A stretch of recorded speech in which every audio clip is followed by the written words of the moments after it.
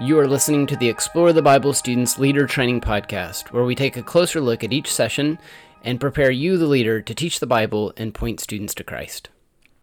Hey, Drew Dixon from Explore the Bible Students back with you for our study of Isaiah.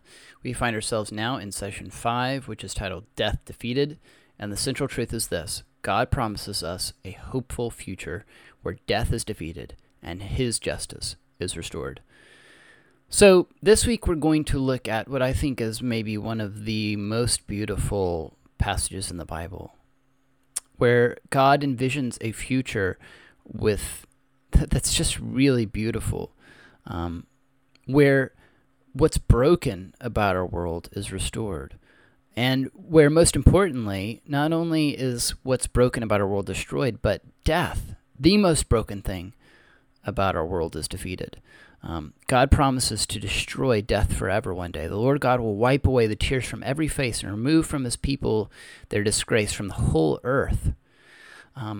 This is beautiful, a beautiful image. I don't know if you or your students have ever actually sat with someone who was weeping and just tried to comfort them. It's difficult because we want our friend or our family member not to be feeling that pain. But the idea of actually bending down and wiping the tears away from someone's face is an incredibly intimate thing to do. I know, recently not too long ago, we've gone through the whole coronavirus issue, and we weren't supposed to touch anyone's face. And so, this is a beautiful picture of a day when those things that were, those kind of things are done away with, and we can be with God in this way that's really, really close and really personal. But that's what it takes for death and suffering to be defeated. It takes someone sitting down with us in our suffering and wiping away the tears. The fact that God is willing to sit down with us and wipe away our tears means that He understands our brokenness. There's a beautiful story that parallels this in a way in the Gospels, and it's this moment when Jesus is headed to heal Lazarus. He hears that his friend Lazarus is sick, and he heads over there to meet with him, but he delays. He delays for the purpose of showing His glory. He's planning to let Lazarus die and then raise him from the dead to show His glory, so that people would believe. But he waits, and he gets there, and Lazarus is dead, and his sisters are just really upset. And you know what he does?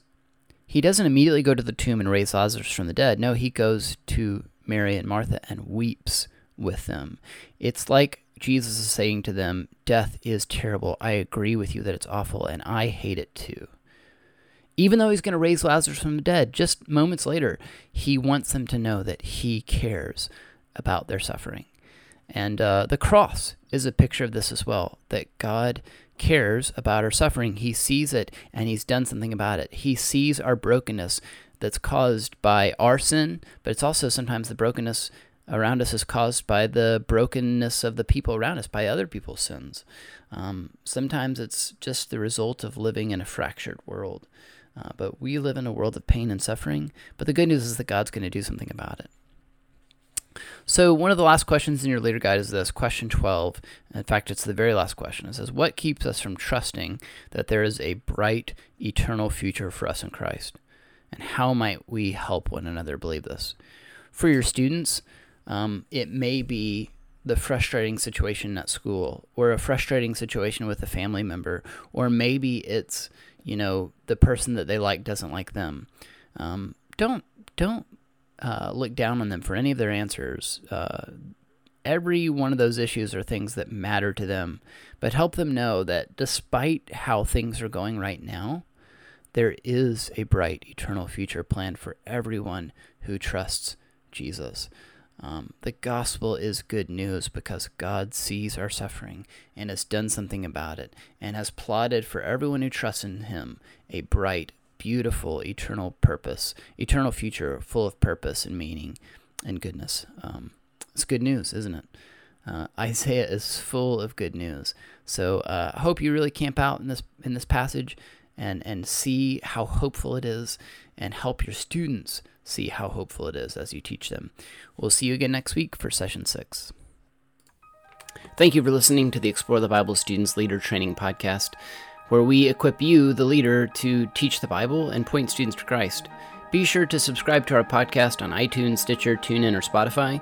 You can also find the podcast on ministrygrid.com.